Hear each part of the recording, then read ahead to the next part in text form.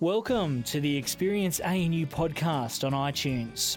The ANU campus is always alive with plenty to see, hear and do. If you're interested in finding out more about events at ANU, then visit us at anu.edu.au/events or follow us on Twitter at @ANU_events. We update the ANU podcast regularly, so make sure you subscribe to never miss a talk.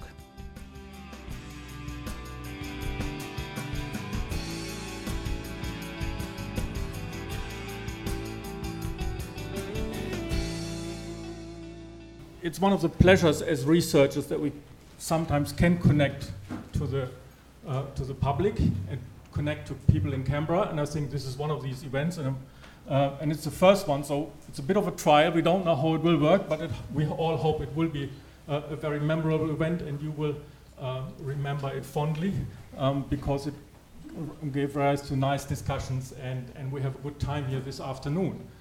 So the idea is that we have actually a panel of 4 speakers from our school, the Research School of Biology, and they will each give a short presentation. We don't want to overextend your attention span. Apparently these days students only have an attention span of 10 minutes, but most of you are a bit more mature, so we have about presentations of about 8 to 10 minutes each, 4 of them, and then after that we have a panel discussion that will include all the talks. So we thought this format would perhaps work better than having discussions after each individual presentation. Although if you have something very urgent, you probably can also interrupt briefly and ask a question then. But I think by and large we would like to have sort of a panel discussion at the end of the presentations. So I would briefly like to, have I actually introduced myself? I don't think so. I wrote a note on my notes there, introduce myself, because I tend to forget that. So I am Stefan Breuer. I'm the Deputy Director of the Research School of Biology, and outreach and communication is one of the things sort of I'm looking after. So this is why we're doing this event. So now I've done my introduction. After that, I can introduce our panel. So our speakers are Dr. Marcel Cadillo from our school.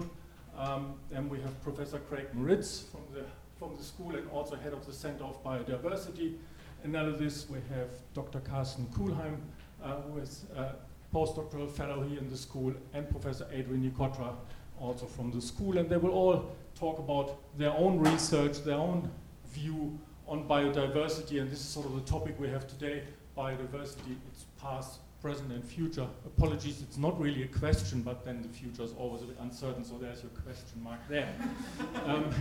And we also have someone to moderate the discussion, that is Rod Lamberts from the Center of Public Awareness of Science, and he will sort of steer the discussion, and hopefully we get a lively discussion going at the end of the event.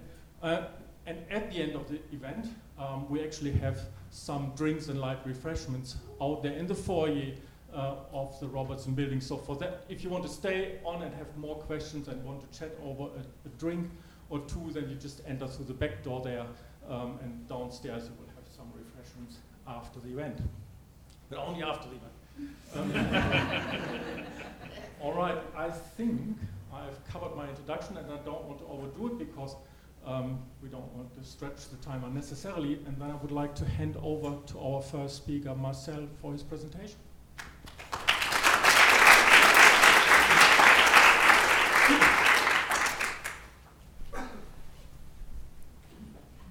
Okay, first thing I need to work out is actually which button I press to advance the...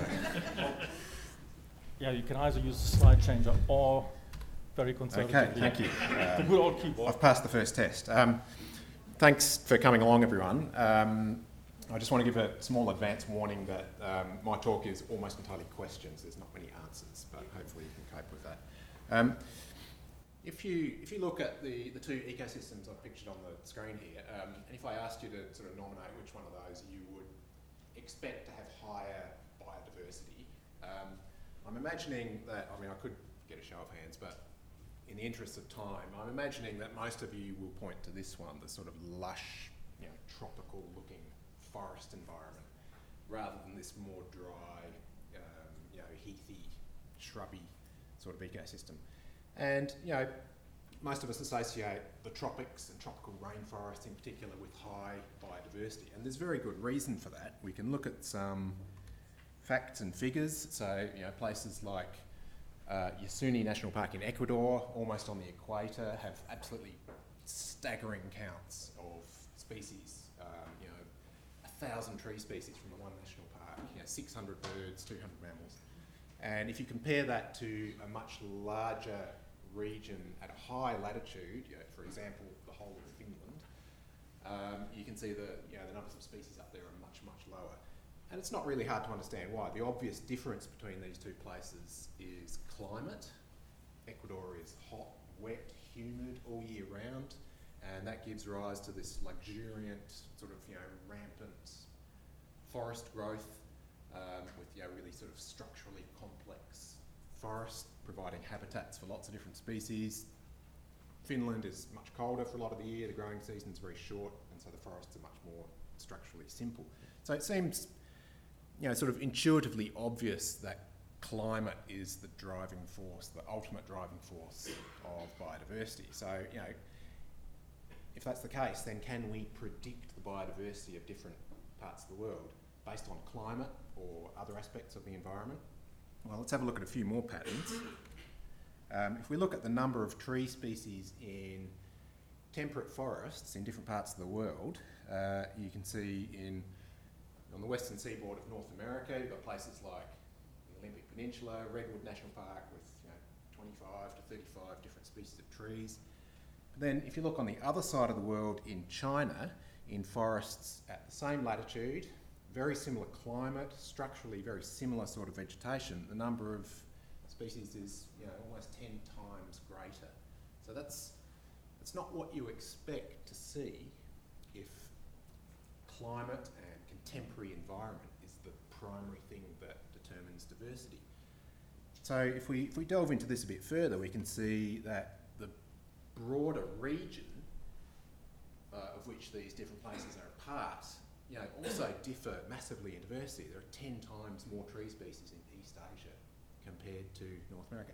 So what's going on there? Well, the answer is probably that diversity is not just a product of contemporary environment. Diversity also has a history. It's also a product of history. And if we want to understand diversity, we need to try to understand that history.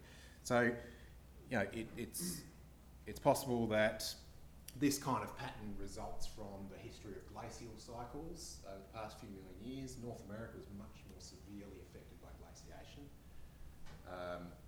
over the past few million years compared to East Asia, and so the flora there has had to repeatedly re-establish again and again. And so diversity is not just the contemporary environment, it's also history. Now I just want to complicate the picture a little bit further and show you some more patterns. If we look at the pattern of plant species diversity around the world, the big hotspots of diversity are the places in blue and red.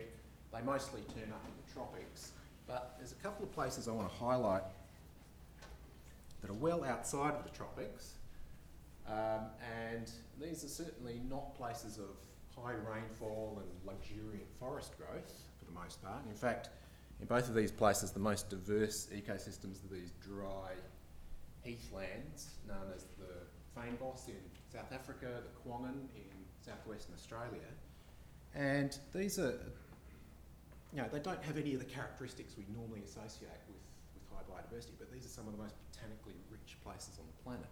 And if we look at places around the world with a similar Mediterranean type climate, with hot, dry summers, cool, moist winters, we find that they usually stand out as hotspots of botanical diversity.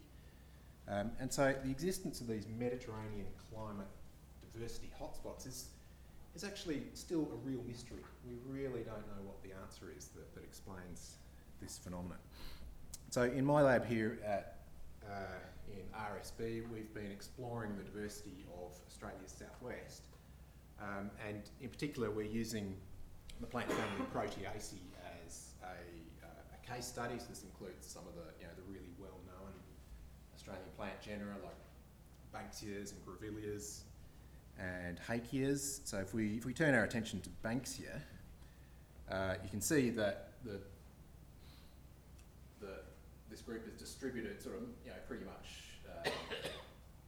much around the coastal margins of Australia, but the greatest diversity is in this southwestern corner. And in fact, there's a really strong disparity in diversity between east and west in Banksia. 90% of the species are found in that southwestern corner.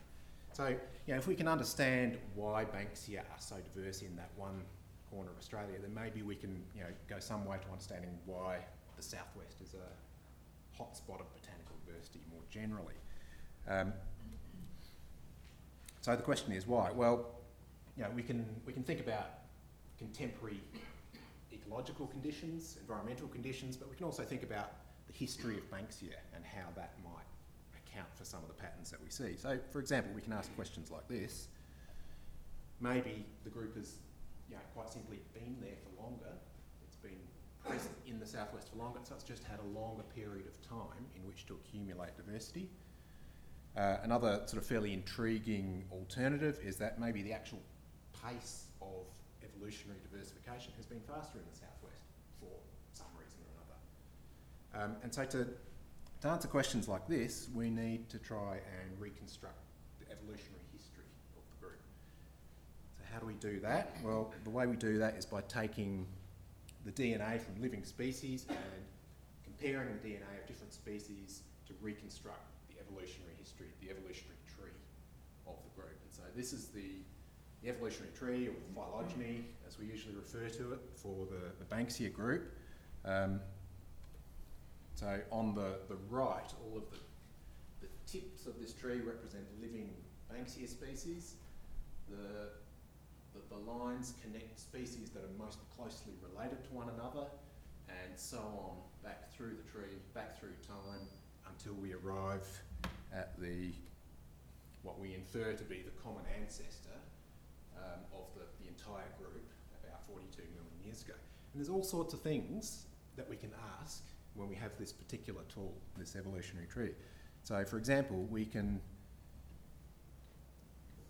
look at where the present day southwestern species fall in the tree. We can look at where the present day eastern species fall, and they turn out to be in these two groups. There's a very tiny one down here of close relatives that at some point in history of the group broke away from the southwest and managed to disperse to eastern Australia and give rise to descendant species that are still there today. And so, based on this kind of evidence, it certainly does seem to be the case that Banksia have been present in the southwest for much longer, and they've had a longer period of time in which to accumulate diversity. Now, we can also test this second scenario using the phylogenetic tree, and in this case it turns out that it actually doesn't look like there's evidence that the pace of diversification is any higher in the southwest. And so this is a starting point towards answering the sort of historical questions that might provide the explanation for the way Banksia diversity is distributed. So it leads to some other interesting and important questions too.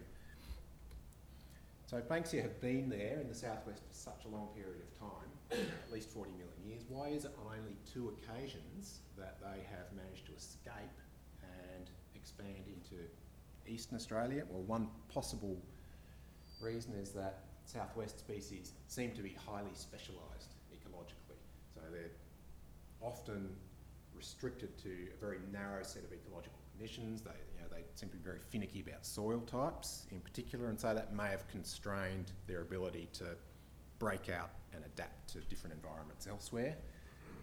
It also means that a lot of Banksia species in the southwest are restricted to very small geographic distributions. Some species are known only from one population on a particular slope of a particular mountain. And so I'll just leave you with the thought that maybe this has implications for the ability of species to adapt and migrate in the face of climate change, and the predictions for southwestern Australia are declining winter rainfall, increase in the frequency and the length of droughts, all kinds of things.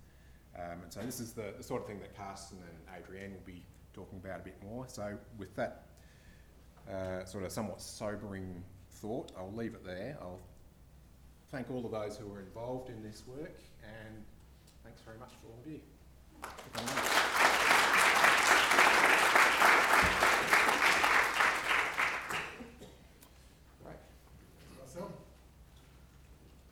Well, welcome everyone, and thank you for coming out on this balmy Canberra evening.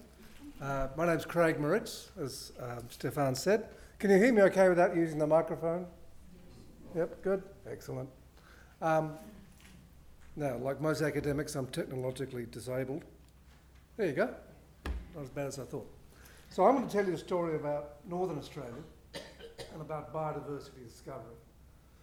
So the discovery angle is sort of getting the nuts and bolts right for the sort of very beautiful types of analyses that Marcel was just explaining to you. We call them the Linnaean and Wallacean and Darwinian shortfalls. The Linnaean shortfall is lack of information on what species exist. The Wallacean shortfall after Wallace is where do they exist. And the Darwinian shortfall is how are they related to each other. And this is really the stuff of biodiversity science, and then trying to figure out how all that works. So why the tropics? Well, Canberra's cold in winter. The tropics is bloody beautiful. My wife I've just come back, my wife gets a bit grumpy when I disappear for weeks on end.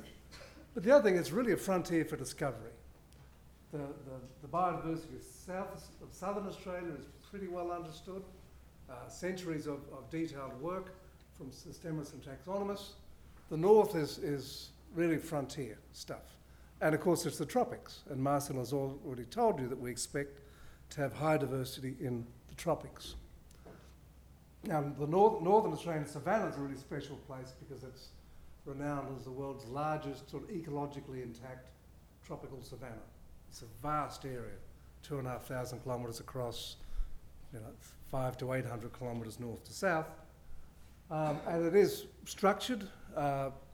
When we call these things mountains to a North American, they just burst out laughing. The highest hills are maybe 800 metres, 1,000 metres. But they do dissect the landscape. So you have these sort of very old sandstone systems separated by floodplains and so forth, and dry corridors like the Carpentarian Gap in the Gulf to sort of structure the biological diversity across the area. And they are really beautiful landscapes. The other reason I'm fascinated for working and discovering the biodiversity in Northern Australia is much of the land, more than 40%, is under some form of Indigenous control. And the Indigenous areas are amongst the least known, biologically, least known areas in Australia. Because scientists largely haven't worked there. They've gone to Kakadu, they've gone to Darwin, to Litchfield. They haven't established the collaborations that are necessary with Indigenous communities to do the sort of two-way science that's needed to really understand what's with the traditional owners, what's on their land. And I'm going to come back to the importance of the Indigenous management repeatedly as I go along. But note this slide, this is the map, and this one. This is the map of Indigenous protected areas. How many of you have heard of IPAs, Indigenous protected areas? A few. They're more than 44% of Australia's national reserve system. And the areas that are voluntarily declared as being managed for biological and cultural diversity by the traditional owners, having obtained native title. So it's a voluntary thing they put in. They're multiple use landscapes, but one of the major objectives is to maintain the biological diversity and the cultural diversity of those landscapes, often using some blend of Western science and traditional approaches. And they have enormous value for society. But they're not well known in the public. It's also a very exciting time to be a biodiversity scientist because we've got this whole raft of new tools to play with. Our work is founded on field work and collections in our wonderful museums across Australia, including those across the road in CSIRO Road.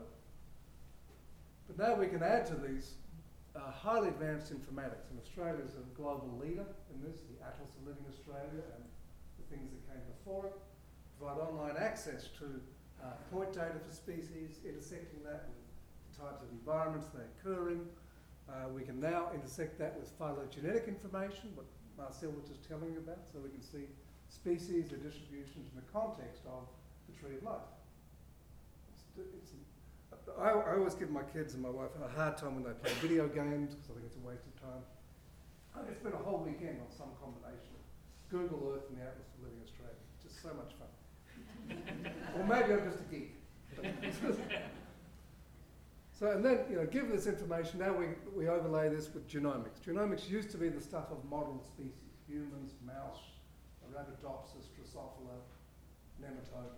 Now we can do genomes or partial genome information on any species on the planet. And it's a revolution. Then you combine this with lovely inference methods like Marcel was just explaining to you, and you can go from pattern to process. But the first part is to get the pattern. So what are we finding? I get together with my students and colleagues, and we get in our four-wheel drive, and we drive all over northern Australia collecting stuff. Mostly widespread species, things are regarded as one species by the taxonomists, and they've done their job well, working with morphology. But when you look at these species genomically, we discover they're not one thing. They may be many things that aren't even each other's closest relatives. So this is one example of many. This little brown spotty gecko called Gohara nana. This is the information of Atlas of Living Australia. Some points are plain wrong. They're mostly my fault from years ago. But these populations over in Queensland, if you look at the phylogeny, this is all species of Gohara. Each tip is one taxon. Here's, that was gone wrong here. Here's that Queensland population. It's nothing to do with Gohara nana, which is mostly here. We call that convergence. It's the repeated evolution of the same morphology, because these are little brown geckos living on brown spotty rocks, and they need to be brown and spotty.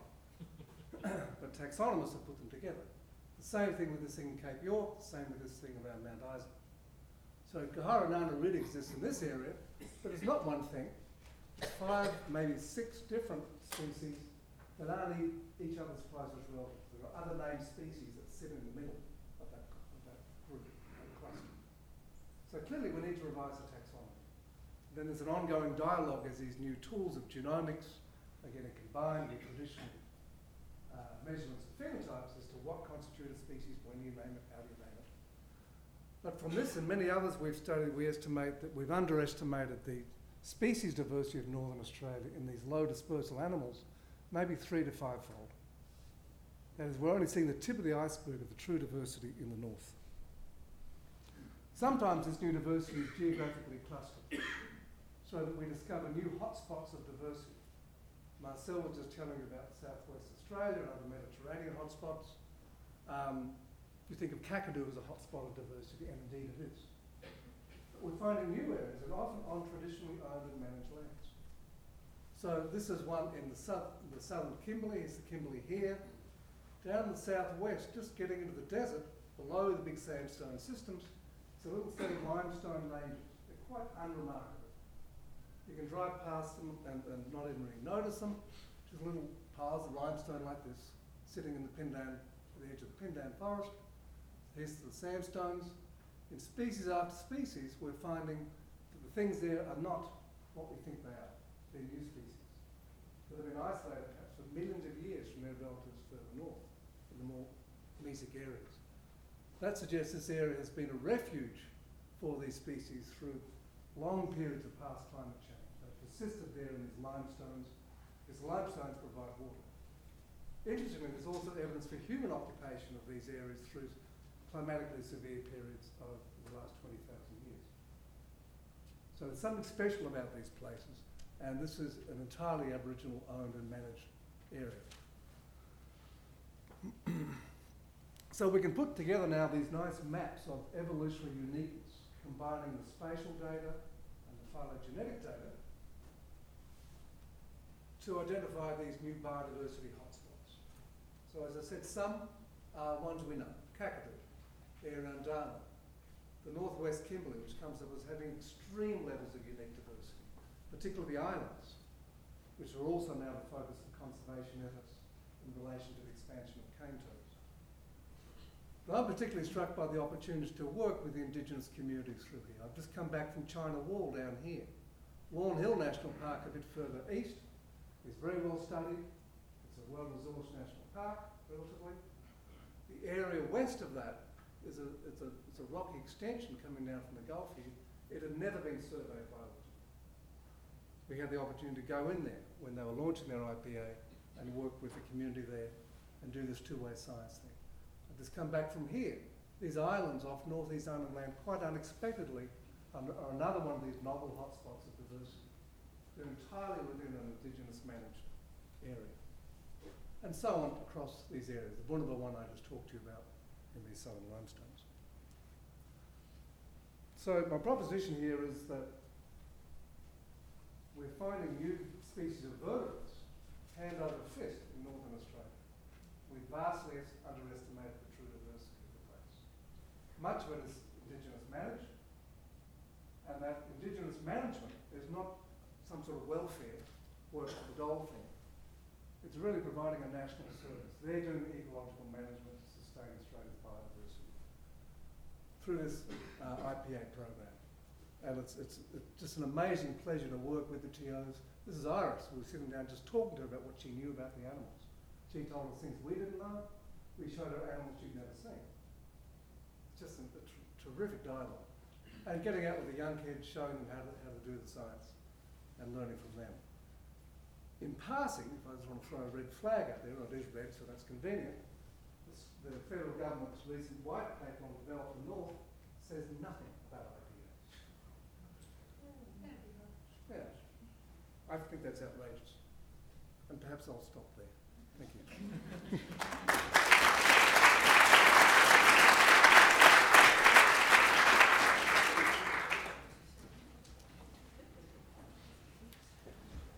Thank you, Craig. So my name is Carsten Kuhlheim. I'm also at the Research School of Biology, and today I'm going to talk about eucalyptus and why I think that eucalypts are Australia's resource for the future.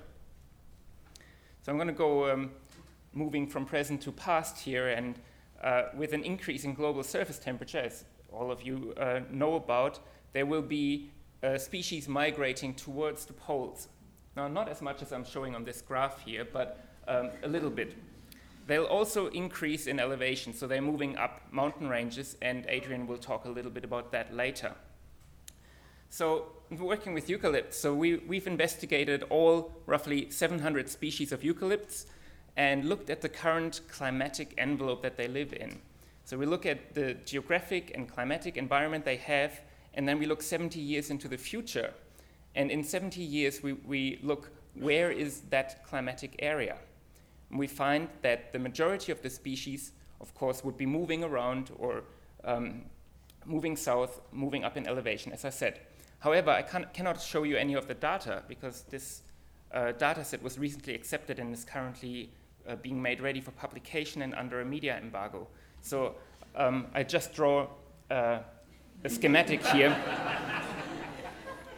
So we've got species moving south, species moving up into the mountains, and unfortunately I have to leave it at that with it. But there's consequences for this.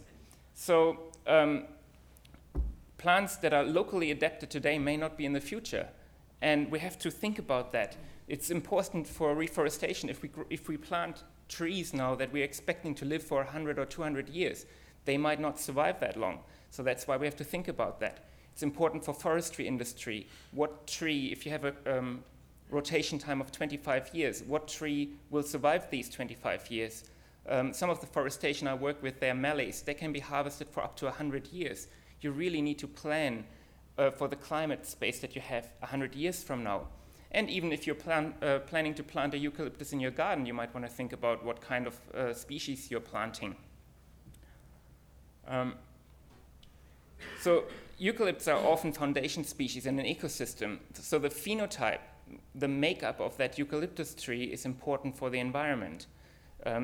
The nutritional value of the leaves, the chemicals in the leaves influence the community.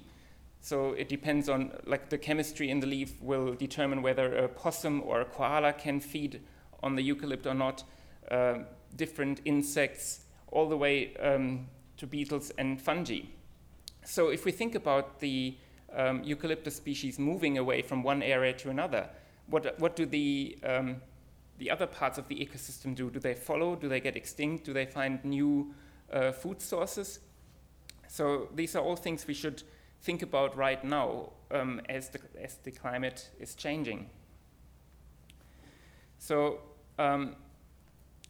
most eucalyptus species call Australia home. You might know that. They are endemic to Australia. There's about 700 species. There's a few in Papua New Guinea, but the majority occurs in Australia.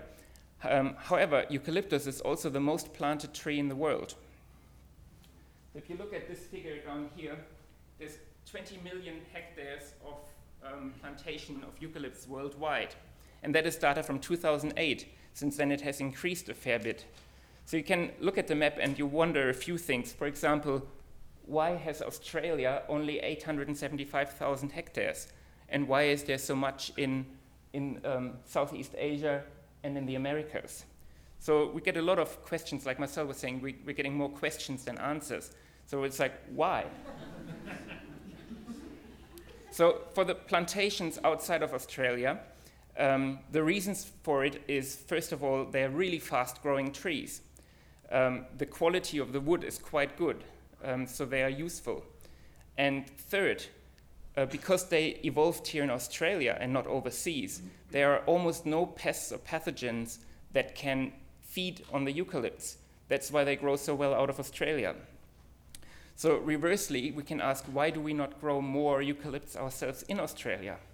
Well, the pests and pathogens again, they co-evolved here. We know that koalas and possums outside of your garden, of course, eat eucalyptus leaves. Also, Australia likes to cut down old-growth forest rather than using plantations. And some of the products from eucalypts, such as eucalyptus oil, are currently niche markets in Australia. So, however, Australia has some really good advantages compared to the rest of the world. So, all of this, the plantations that I showed you on that map of the world is mostly 12 species, a dozen species that are grown around the world. We have 700 species in Australia, so there's a lot of untouched ground. So we should really look at which species can be used for what kind of product. We also have a lot of within-species diversity.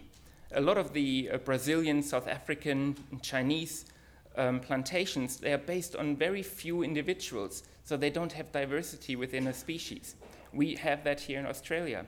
And one of these diversities that I'm working on myself is the diversity of chemicals inside the leaves, the essential oils. So there's huge variation within species of eucalyptus. The eucalyptus oil can vary 10 to 30-fold within the same species between plants. It can be more than 10% of the dry matter of the leaf can be eucalyptus oil. So how does it look like? If we look at a random population of 500 trees of one species, we'll have a few individuals that have very little eucalyptus oil, between 0 and 1% of dry leaf matter, and we've got a few that have very high eucalyptus oil, and a lot of trees in between. We can make use of that. Not only do we have this quantitative variation, so plants that have a lot of oil, plants that have very little oil, there's also a lot of qualitative variation. There are thousands of chemical structures in eucalyptus oil, and some of these look like that, and you all have smelled this one here before. That is eucalyptol. So that is the main component in eucalyptus oil that you all have smelled when you smell a eucalypt leaf. Right, so why are we interested in this? Why is this important? Well, apart from forestry products, we can use these essential oils, these eucalyptus oils, for future products. For example, graphene. Graphene is basically a one-dimensional diamond. It's a carbon structure that is a single atom layer thick. It is 1/100 millionth of a millimeter thick, but it is 200 times stronger than the strongest steel. If you have a square meter of graphene, this square meter can hold the weight of a house cat, but weighs less than a whisker of that cat. That's how strong graphene is. Research on the physical properties of graphene led to the 2010 Nobel Prize in Physics. And so it's a fairly recent time. It has been known for a longer time, but it's only recently come to commercial production and commercial uses. Since we can use some components from eucalyptus oil to make that, there's one future use of eucalyptus oil. The other one is you can't fly airplanes with biodiesel or bioethanol. However, this guy, alpha-pinene, which is a main component in eucalyptus oil, can be converted into something that has such a high level of energy that you can fly jets with it. So we can grow eucalypts and we can fly planes with that in the future, and you can't do that with other biofuels.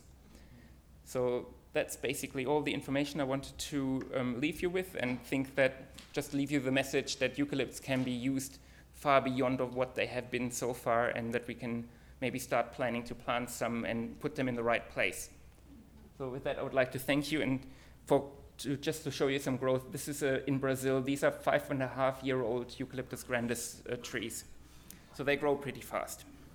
Thank you very much.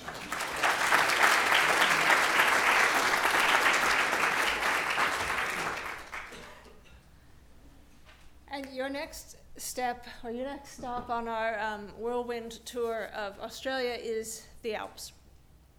So what I'm going to talk to you about draws on a lot of the ideas that have been raised so far, and like Karsten, I want us to be thinking towards the future.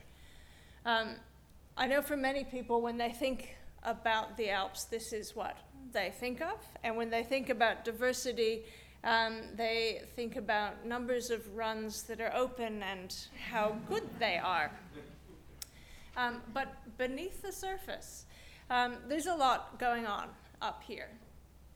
And the picture that I want to paint for you is not only about numbers of species and the biological intrigue of this area, which is huge, but the complexity of the social landscape that we're working in.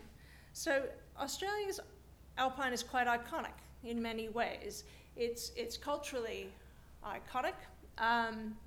It's important to the history of European Australians, and Indigenous Australians from a very broad area have been using the Alps for a long time. In more recent years, it's become important for skiing and for other leisure activities. It's also economically hugely important. So it's estimated that nearly 10,000 gigaliters of water come out of the Alps, which supports something like 45% of the irrigated production of Australia.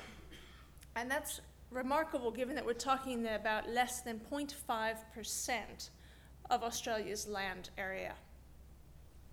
So on top of those values, there are the biological values themselves.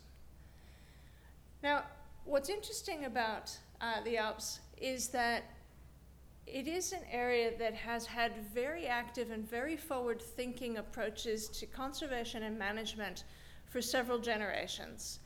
It is a UNESCO World Biosphere Reserve, and it is a listed National Heritage Bioregion.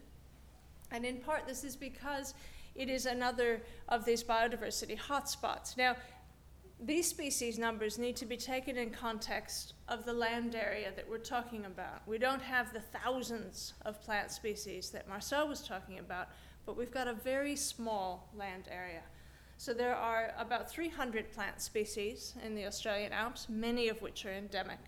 There are about 40 mammal species, a couple hundred bird species, reptiles, amphibians, some really funky fish, and some really gorgeous invertebrates. And they all are living perched here on the top of these short little mountains. Australian mountains are very old, and they're not very pointy, and they've got a lot of soil compared to many other mountains. And this makes them biologically remarkable places, and alpine biologists from around the world come to Australia to understand how our alpine species function. And in many ways, they're convergent upon alpine environments and alpine species elsewhere in the world. One of the things that's particularly interesting about them, though, is that in addition to surviving extreme low temperatures in winter, they actually get quite warm in summer. And so the breadth of temperatures that these things have to be able to tolerate ecologically, behaviorally, and physiologically is quite wide. Now, as we've spoken about earlier in the evening, the climate is now changing, and it's changing quite rapidly. So these organisms have evolved over a long period of time and have specialized on a very particular sort of environment. And so the question that we're faced with is trying to understand what's going to happen up there in 20, 50, or 100 years. Already there's evidence that both native species are shifting into the Alps, and also exotic species are more frequently colonizing our alpine environments. We've recorded about a 0.7 degree increase in mean temperature, which might not sound like very much, but with that come big changes in the minimum and the maximum temperatures that organisms are exposed to. And most strikingly, changes in the duration and depth of snow are being recorded. So what you're looking at here, if I can make this work, are outputs of some simulation maps, some simulation models mapping snow depth on the environment in 2001, 2020, and 2050 to project how much snow we're likely to have in the future. And just to place you, that's the ACT, and that's the New South Wales-Victoria border. And what you can see is that the projection is that by 2050, the area under snow is going to be much, much smaller than it was even in 2001. So here's the real data that went into those sorts of models. What you can see over here is the snow depth measured at the Spencer's Creek measurement station over the past 50 years. And snow depth is highly variable. Anyone who skis knows that. But what you'll notice is that there is this downward trend. So there is a reduction on average in snow depth at that point and more generally. As snow declines and the world gets warmer and drier, fire frequency is increasing and the intensity of those fires is increasing. And I said before, these things, the plants and animals that live here, tend to be adapted to temperature extremes and to snow, not terribly able to withstand frequent fires. Occasional fires, sure, but as fires become more frequent, we have to wonder, how are these plants and animals going to cope? What's interesting to think about here is that lots of things are changing at once. Temperatures are changing, precipitation regimes are changing, fire frequencies are changing, and the impact that humans are having on this environment is also changing. And so it's easy to get bogged down and say, everything's changing so fast. It's all doom and gloom. Will we be able to recognize the Alps in 50 years, or should I get up there and do my skiing and bushwalking now because it's not going to be there in the future? Well, I'm an optimist, and I think that's a fairly extreme perspective to take. I think it's really important for us to understand the biology of the organisms that live there and how they got to be the way they are so that we can better predict how they're going to respond in the future. One of the things that's interesting about our Alps is that, as I said before, they are the site of many generations of very innovative approaches to restoration and management. What you're looking at here is pictures of wetlands and woodlands before the snowy scheme opened and the cows were removed, and in the decades after. And this demonstrates what it's possible to do if you have innovative management approaches that are informed by good science. You can basically bring things back to prior states. The challenge we have now, though, is that prior states aren't necessarily going to be relevant in 50 or 100 years. So we need to have that same sort of flexibility in thinking about how we manage these environments, but we need to think ahead towards multiple possible outcomes. And so what's happening in the Alps at present is really quite exciting, and that is that managers, policymakers, and researchers who work in these environments and care a lot for them are really getting together and thinking about what are the possible future scenarios facing these environments? Which species are most likely to be affected by these changes, and what do we need to know about their biology to protect some either in situ or ex situ, or to facilitate movement of things so that we protect the diverse values of these sites. And so it becomes really important to think back to that multiple use, multiple value perspective. Should you get rid of your skis? Not just yet. In fact, I don't know if you know this, but ski use and ski purchases continue to go up every year, so I'm not the only one who's an optimist. I don't think we'll all be skiing quite so much 50 years from now, but then we won't be walking quite so much 50 years from now, some of us. I think what is going to happen in this space is a really interesting dialogue with community managers, policymakers, and researchers about what is it that we value about biodiversity and about our natural environments, and how do we work together to protect those values in the long term. What you're looking at here is two, for me, real signs of optimism.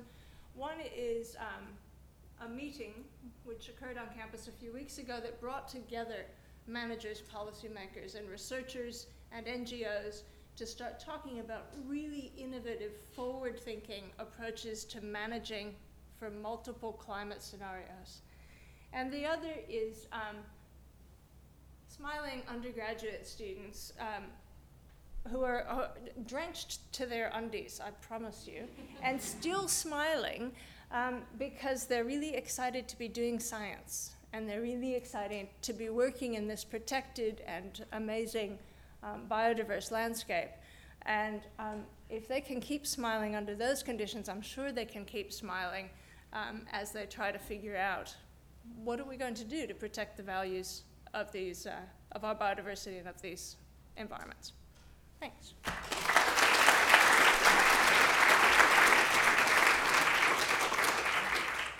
Thank you for our speakers and for fantastic presentations. I'm handing over to Rob to lead the discussion.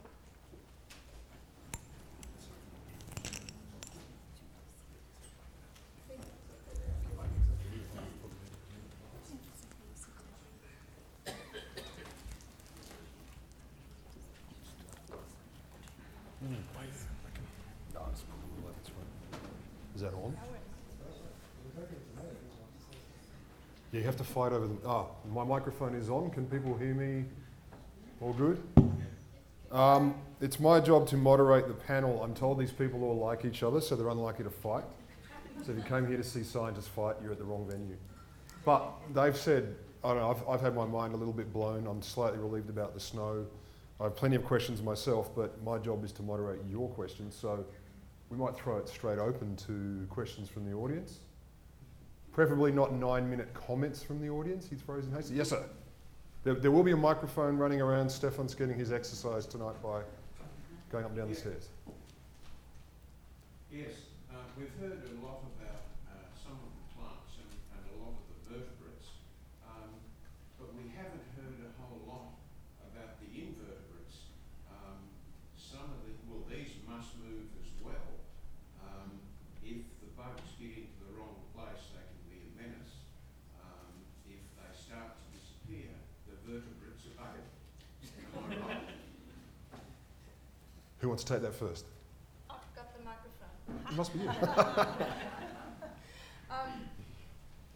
Absolutely, and what becomes really interesting is invertebrates are also capable of moving much more quickly than the things that they eat, and the phenological signals that drive developmental processes can be responded to in different ways depending on life cycle and depending on whether you're an invertebrate or not. So one of the things that people need to be thinking about in the future is mismatches in timing of events. So for example, the bogong moths arrive at a different time now than they used to. And so that things that rely on bogong moths as a food source are needing to either shift their life cycles or come up with alternative food sources.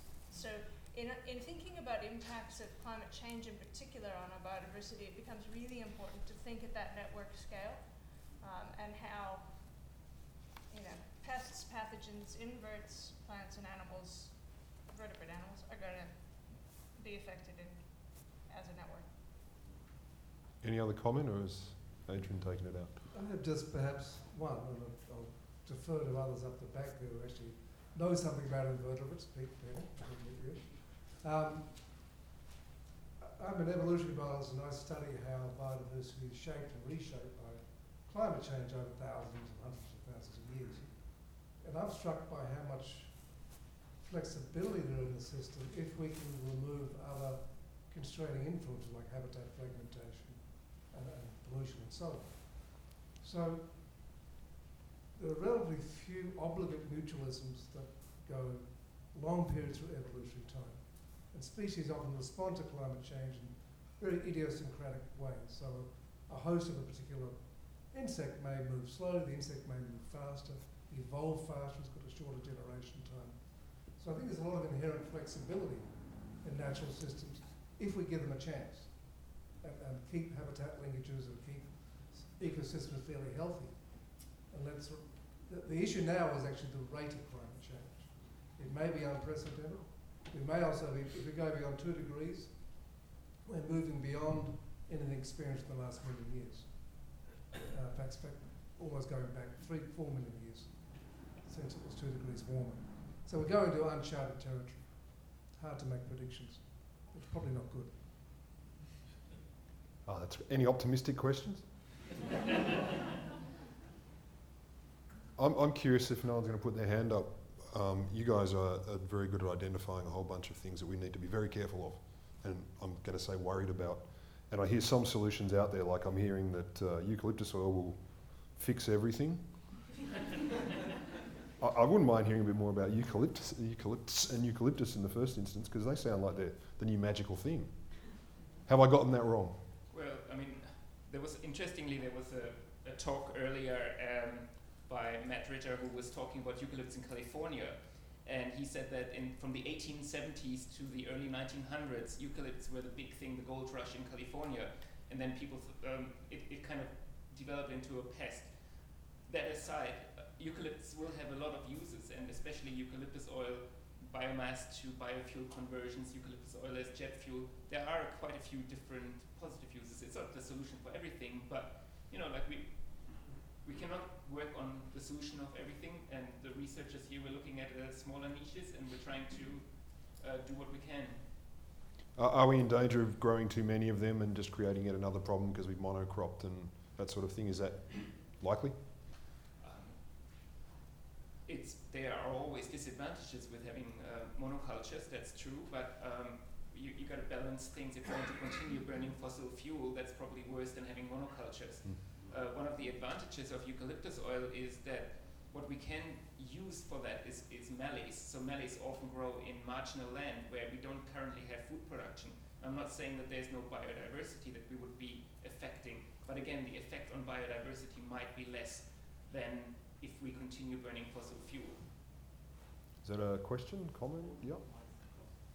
I have a question to do with the eucalyptus oil, and I thought that hydrocarbons had much the same energy density, but you were saying that eucalyptus oil is much more energy dense. It is not, yes, that's correct. It's not like the eucalyptus oil as you extract it from the leaf, so it has to go through a catalytic process to be dimerized, and only certain of these oils can be used for that. But yeah, there is a big difference in the energy density. I'm not a physicist or chemist. I don't understand why some have higher energy values than others, but it is the case.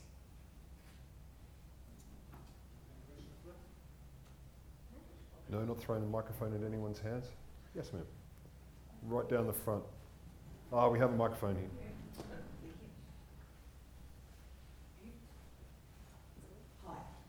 You've spoken a lot about mostly mainland Australia.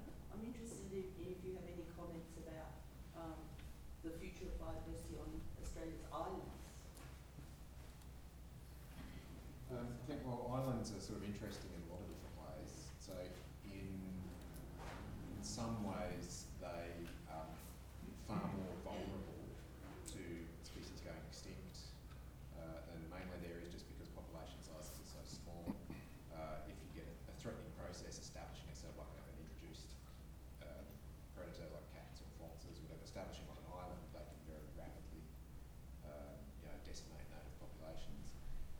at the same time, islands can also be refuges. There are lots of examples in Australia of mammal species in particular that have virtually disappeared. In some places completely disappeared from mainland Australia but still persist in little refugial populations of islands. So they are really, islands are special in a lot of ways. And on top of that, there are, sort of ecological processes may operate differently on islands just because of this constrained environment. So I think it is worth treating islands as a special case for conservation. They are worthy of special attention, in my opinion.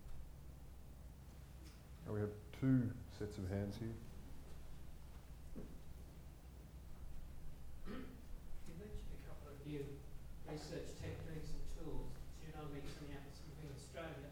I'm wondering what additional tools and techniques for scientific research of biodiversity are on the horizon or are likely to be required to allow us to further develop our understanding of biodiversity. Thanks. Well, you're right. Genomics and informatics are the beginning of the revolution, not the end. Certainly, the computational biology area, there's a lot more to do to extract value out of the massive amounts of data that are now coming. But the area I'd highlight in particular is phenotyping. So the phenotype is sort of the traits of organisms, their appearance, their physiology, their behaviour, and so forth. And we're still very much 19th century in that enterprise. I've just been up measuring lizards in the tropics, and I've got my little ruler and my calipers. There's a lot of interest in automated imaging, and smart image analysis to enhance that, and also opening that up to citizen science as well. At the other extreme, people doing experimental biology on Australia's species have now got these large phenotyping platforms, sort of temperature and daylight and timing control cabinets where they can do remote sensing of little growing plants and look at how their chemistry is changing as well as their leaf shape and that sort of thing. So that's sort of a brave new world as well. But I think phenotyping and then connecting data is the big challenge that's coming. Anyone else? Maybe another thing to add is another sort of recent innovation is metagenomics. Where, traditionally when you want to sample DNA, you choose your target species, you take a blood sample or whatever, a leaf sample. With metagenomics, you basically just grab a sample of anything, grind it all up, you don't know what's there, and you let the DNA tell you what's there. So I don't know if anyone sort of any other thoughts on that. That's a promising and frightening image at the same time, I have to say. Just churn through and take whatever you can. Is that going well? I mean, how close are we to doing that? I'm not sure. I mean, it's. I think it's still in fairly early stages, and I know a lot of people are sceptical about that approach. I think there was another question here first, and then up here. Thanks for great talks. Can you talk about the impact of invasive species?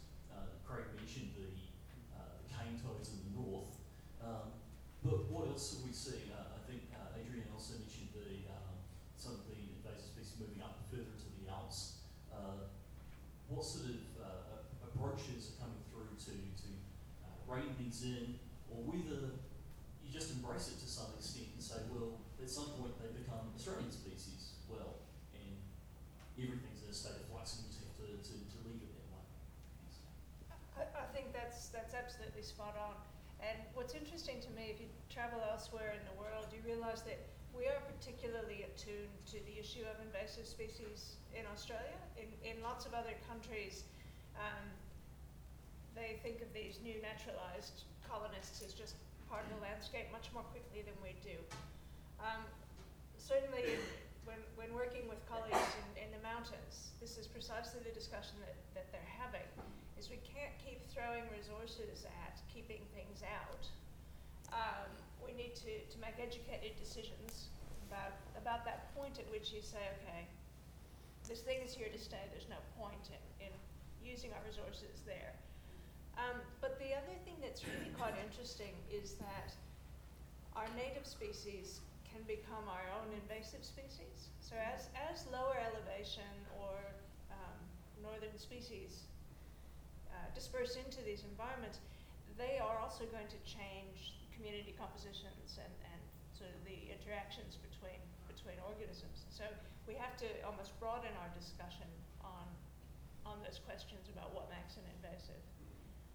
And then finally, there are some things that are extremely invasive now that might not be under future climate scenarios. And so people are thinking a lot about how do we come up with decent predictions for which ones we want to focus on eradicating, which ones we don't need to worry about because they're going to disappear, and which ones we just have to accept and move on with. Anyone else want to comment on that? Deathly silent. Hi. So I was on a lecture earlier today, and it was interesting you briefly brought up the IPA thing, which I thought was very interesting. I didn't know that that's actually not in the white paper. But I'm really interested in knowing the context. In this context, here's some success stories of those collaborations. So you're asking specifically about the IPAs? Yeah, the collaborations with the indigenous knowledge systems. Yeah, it's been. I'm newer to this game than perhaps others in this audience, and it's a constant learning experience of how to engage effectively. The answer's very different from one place to another. So some of the IPAs are very new. They're just starting. They're relatively open to engagement, but on their terms, not our terms. Others are much more mature and have very sophisticated training capabilities. They work routinely, for example, in fire management. So one of the success of the IPA is thinking about Wardakin and Jock in the Arnhem Plateau and to the north. They've had terrific success with carbon abatement programs as they've changed their fire management regimes, moving to more early season burning in a GIS-driven, community-driven patchwork of early burning to suppress late season fires. That reduces the extent of area burnt, hence the carbon emissions. And they then get resourcing from carbon offsets from energy, carbon-producing companies. So that's been terrific. And I think the Ranger program in general, so there's a thing called Working on Country, and that funds individuals, men and women, to undertake the ecological management, often in as I said, a blend of Western science and traditional practice. And that's culturally very appropriate work because they're on their country that they're responsible for, and they're managing it, not just for themselves, but for their community and for the nation. And that has bipartisan support, but it needs more support. The other thing, there's been reports recently, I could go on about this forever, so someone tell me to shut up. I'll get to that, don't worry, keep going. I was actually inspired by another ANU academic, John Altman, in the Centre for Aboriginal Economic Resource something. And they've done studies to document and quantify the social and educational and health benefits out of these ranger programs. Because in these very remote, often disadvantaged communities, these are a point of light. These are a positive thing in an otherwise very bleak landscape. More hands? Oh, Stefan is running to the back.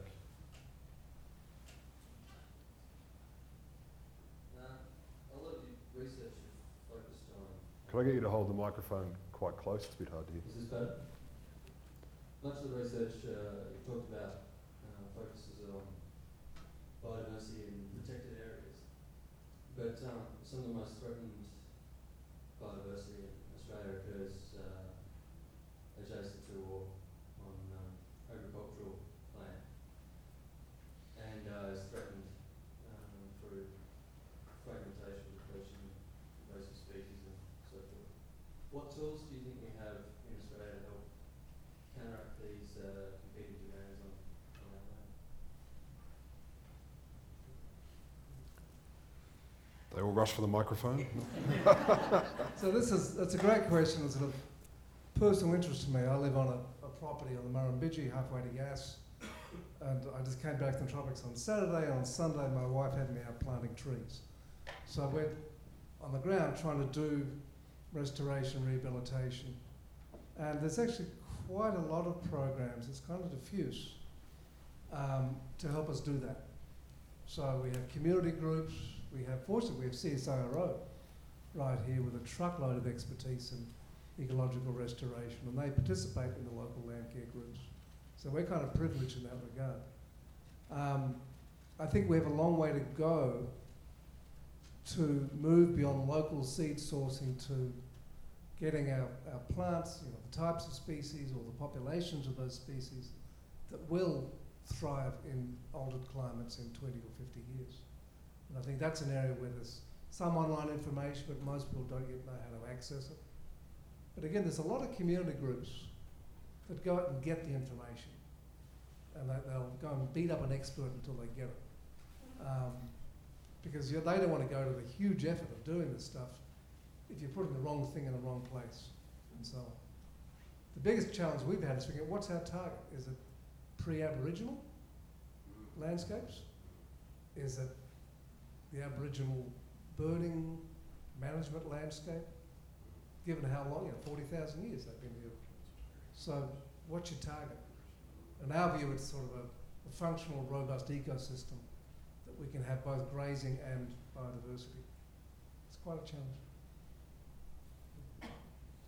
Yeah, I think, I totally agree with Craig that community level, private landholder-based programs like Craig was describing are going to become more and more important. I also tend to think that the reserve system is, for a very long time yet, going to keep being the mainstay of Australia's conservation effort, because it's on preserves where you can practice, intensive management. You do have some chance of, controlling pest species, invasive predators, and so on, at least in local areas.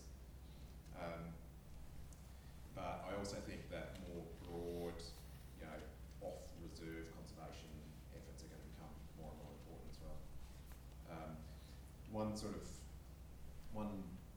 development that happened in South Australia, well, going back a few decades now, was the regional reserve system, which was an attempt to, and I can't say how successful it's been, but it was an attempt to come up with a system that allowed conservation to coexist with other uses of the land, like mineral exploration and pastoralism. It was extremely controversial at the time. I think it was a success. I can't really say, but I've been surprised that sort of approach hasn't actually been taken up more and more in other states. Maybe I'll throw it into the whole panel. What would be, if you had a wish list, the magical thing that would suit the work that you're doing best, the thing that would be most useful to you next? Could you say what it would be? Maybe we put you on the spot first and walk up the panel. No pressure.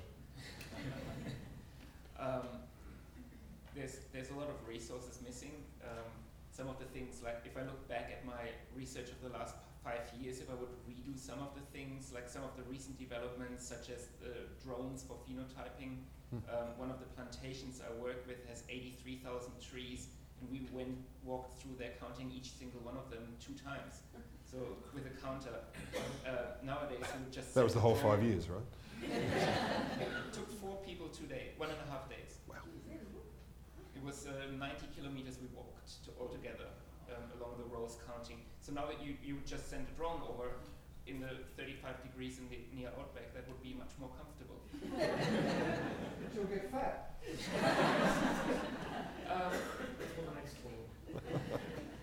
Other things that, like having the change in computational infrastructure, genomic infrastructure has been so fast, it's really hard to keep up with. Like looking a year or 2 in the future to know what will come next, where to invest. Quite often, research institutions would spend $1 million to buy a machine and it's outdated 3 months later. But still useful? No, standing around, hardly used. So if we can, see more what the development is, we might not invest into the wrong thing so much. But, we can't look into the future, so we're working on grant cycles, so by the time, we actually get that machine, it's already 2 years outdated from the grant application till the delivery. So I think there's some problems, but there's nothing that, we personally can do anything about. Yes, no one's allowed to say fix the grant system or I need more money. That doesn't count. Those aren't useful. I'm hearing drones and or grad students is what you need right now. Any keen people? So I'm going to go on with the student theme.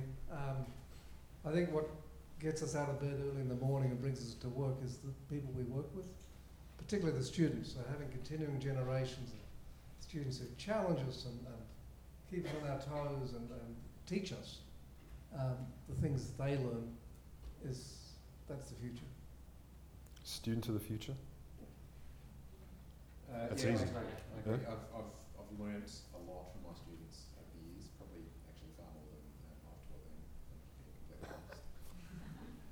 So a good team of dedicated students is high on my wish list, and just more time to get out into places like southwestern Australia myself, so I can actually sort of understand a bit better the sort of systems that I tend to mostly play around with on the computer.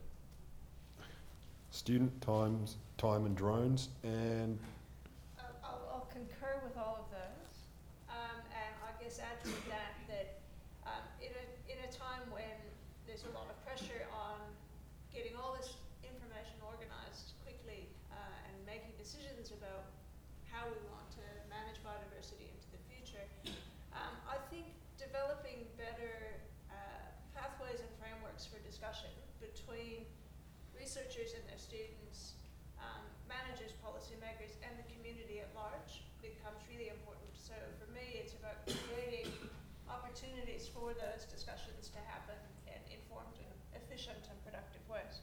I hear science communication. I have to say that though, because I'm the Deputy Director of the Centre for Science Communication. You heard it without prompting that this is a great idea.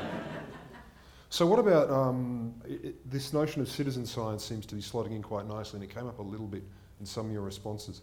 How do you feel about the role of the citizen science sort of movement, as it were, in your kinds of work?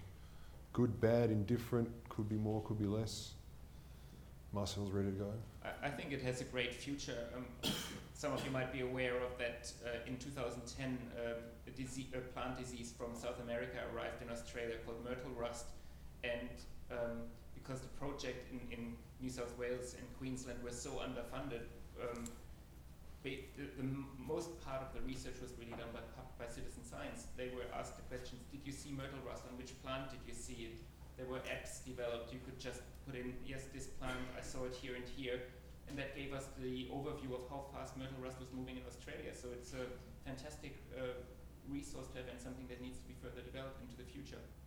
The data source is reliable? Citizens as data gatherers?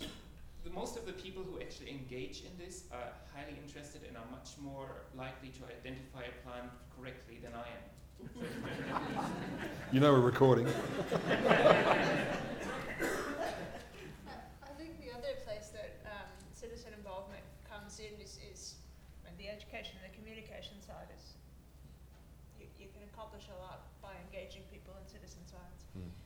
But as you've heard several times, genomics capabilities and bioinformatic capabilities are coming along at a great rate. What becomes one of our limiting resources is actually having the material to work on, and it becomes more costly to go and get that material than to do the analysis on what you've got. So having an informed and engaged citizen science network where people are finding things and sending them in and making notes on their phenology and their phenotype in their natural environment provides a really, really valuable resource.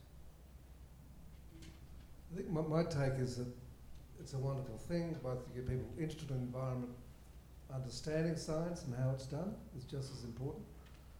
But we also have to manage expectations. So there is the issue of data quality, and as Carsten said, many citizens are much better at natural history identification and stuff.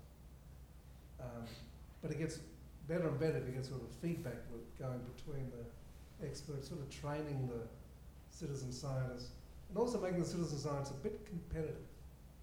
You know, who's got the highest score on accuracy? And get the kids into it. And if you can make it, this thing called Questigate, which is actually based out of Canberra, which is sort of a citizen science identification photography thing. And they've made it just like one of these horrible computer games where things kill each other and you get points and you get some table of how well you're doing compared to everyone else. And apparently it's incredibly popular. So video games not all bad. Ish. None of them are diverse to the Google Earth Atlas demonstration. I can hear Xbox lining up for that one. If the community gets involved in these community projects you're talking about, there's obviously feedback that's good for you doing the research, but surely these people get a vested interest in doing good stuff and wanting to encourage more of it and get a more accurate idea of what science is all about. Turn them on. I don't think anyone's going to argue with you here, are you? No. I'm going to throw a chair over that one.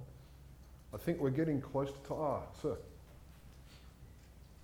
What's the danger with the new techniques? And I've just heard about it goes out deep before you put it, that the volume of data gets in the way of asking the right questions.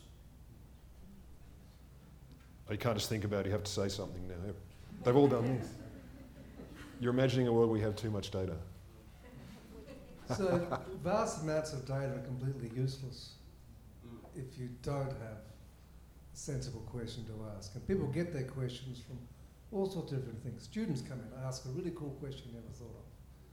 Someone in the public asks you a question, God, I never thought of that.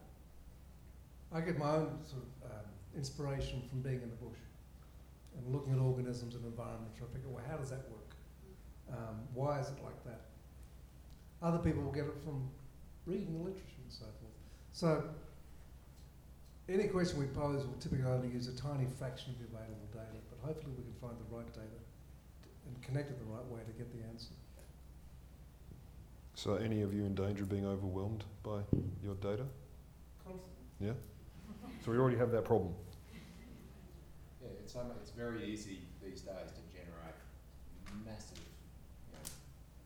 terabytes of data, and you need people specially trained, bioinformaticians and so on, to be able to deal with the data. You need the computer space and the computer power to handle it.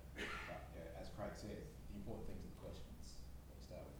I think I remember reading something by Charles Darwin, and he always meant to bookmark the quote, but he said something pretty much to the same effect, that just mindless gathering of data without any sort of theoretical context is useless. I think the same applies today.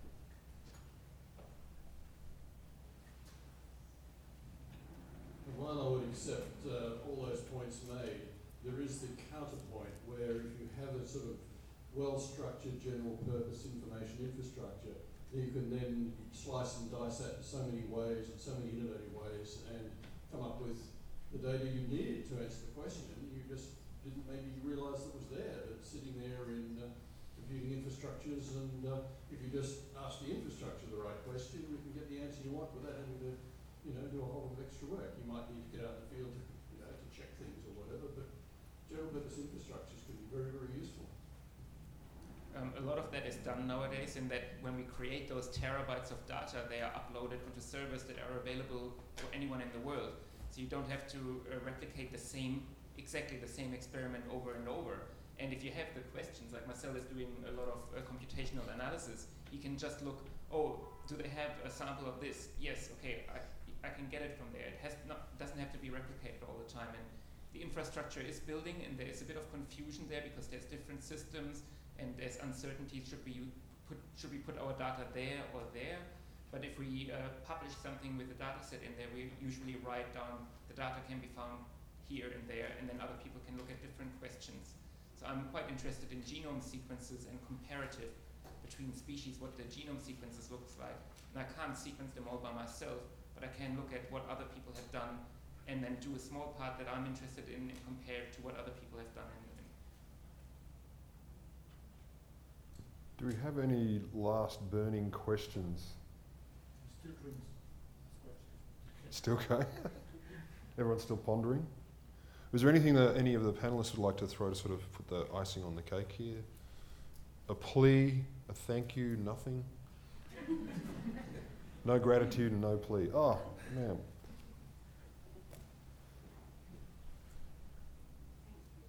I have a question about climate change.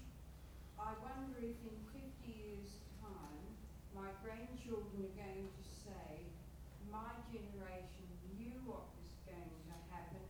Why didn't they do more to stop it, slow it down, do what they could? Am I being a pessimist?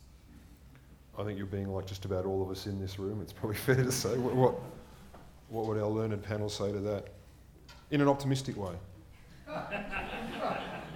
No pressure.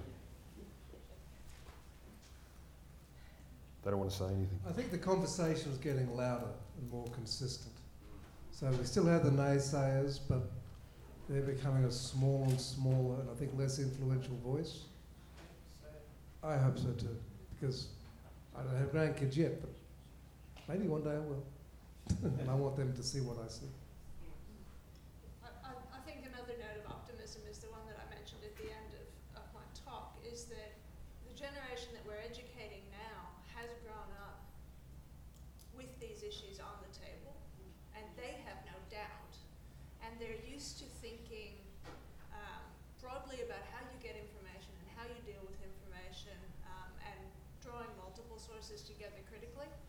So I feel like one of the most important things is to be empowering them, giving them the information and the tools that they need.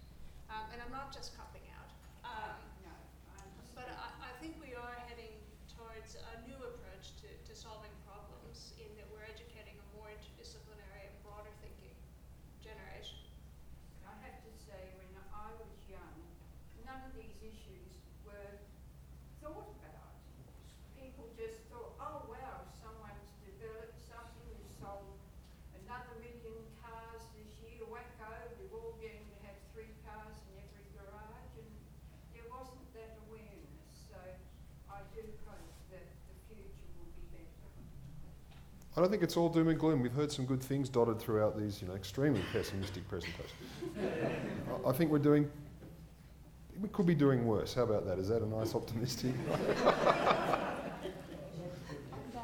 I think on that note, yes, I'll throw back to our chair. All right, so we need an upbeat end here. So before I let you all have some drinks, let me just thank Melody Norris, Catherine Pierce, and Terry Richardson actually for organizing the event and advertising the event.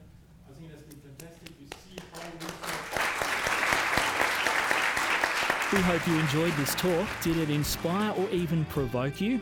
Let us know via Twitter at ANU_events. If you're interested in learning more about the research and ideas that come out of ANU, then why not consider a free subscription to ANU Reporter magazine? ANU Reporter tells the stories of the greatest minds in Australia, brightest students and finest alumni. Visit news.anu.edu.au/publications and click on the ANU Reporter magazine link to find out more.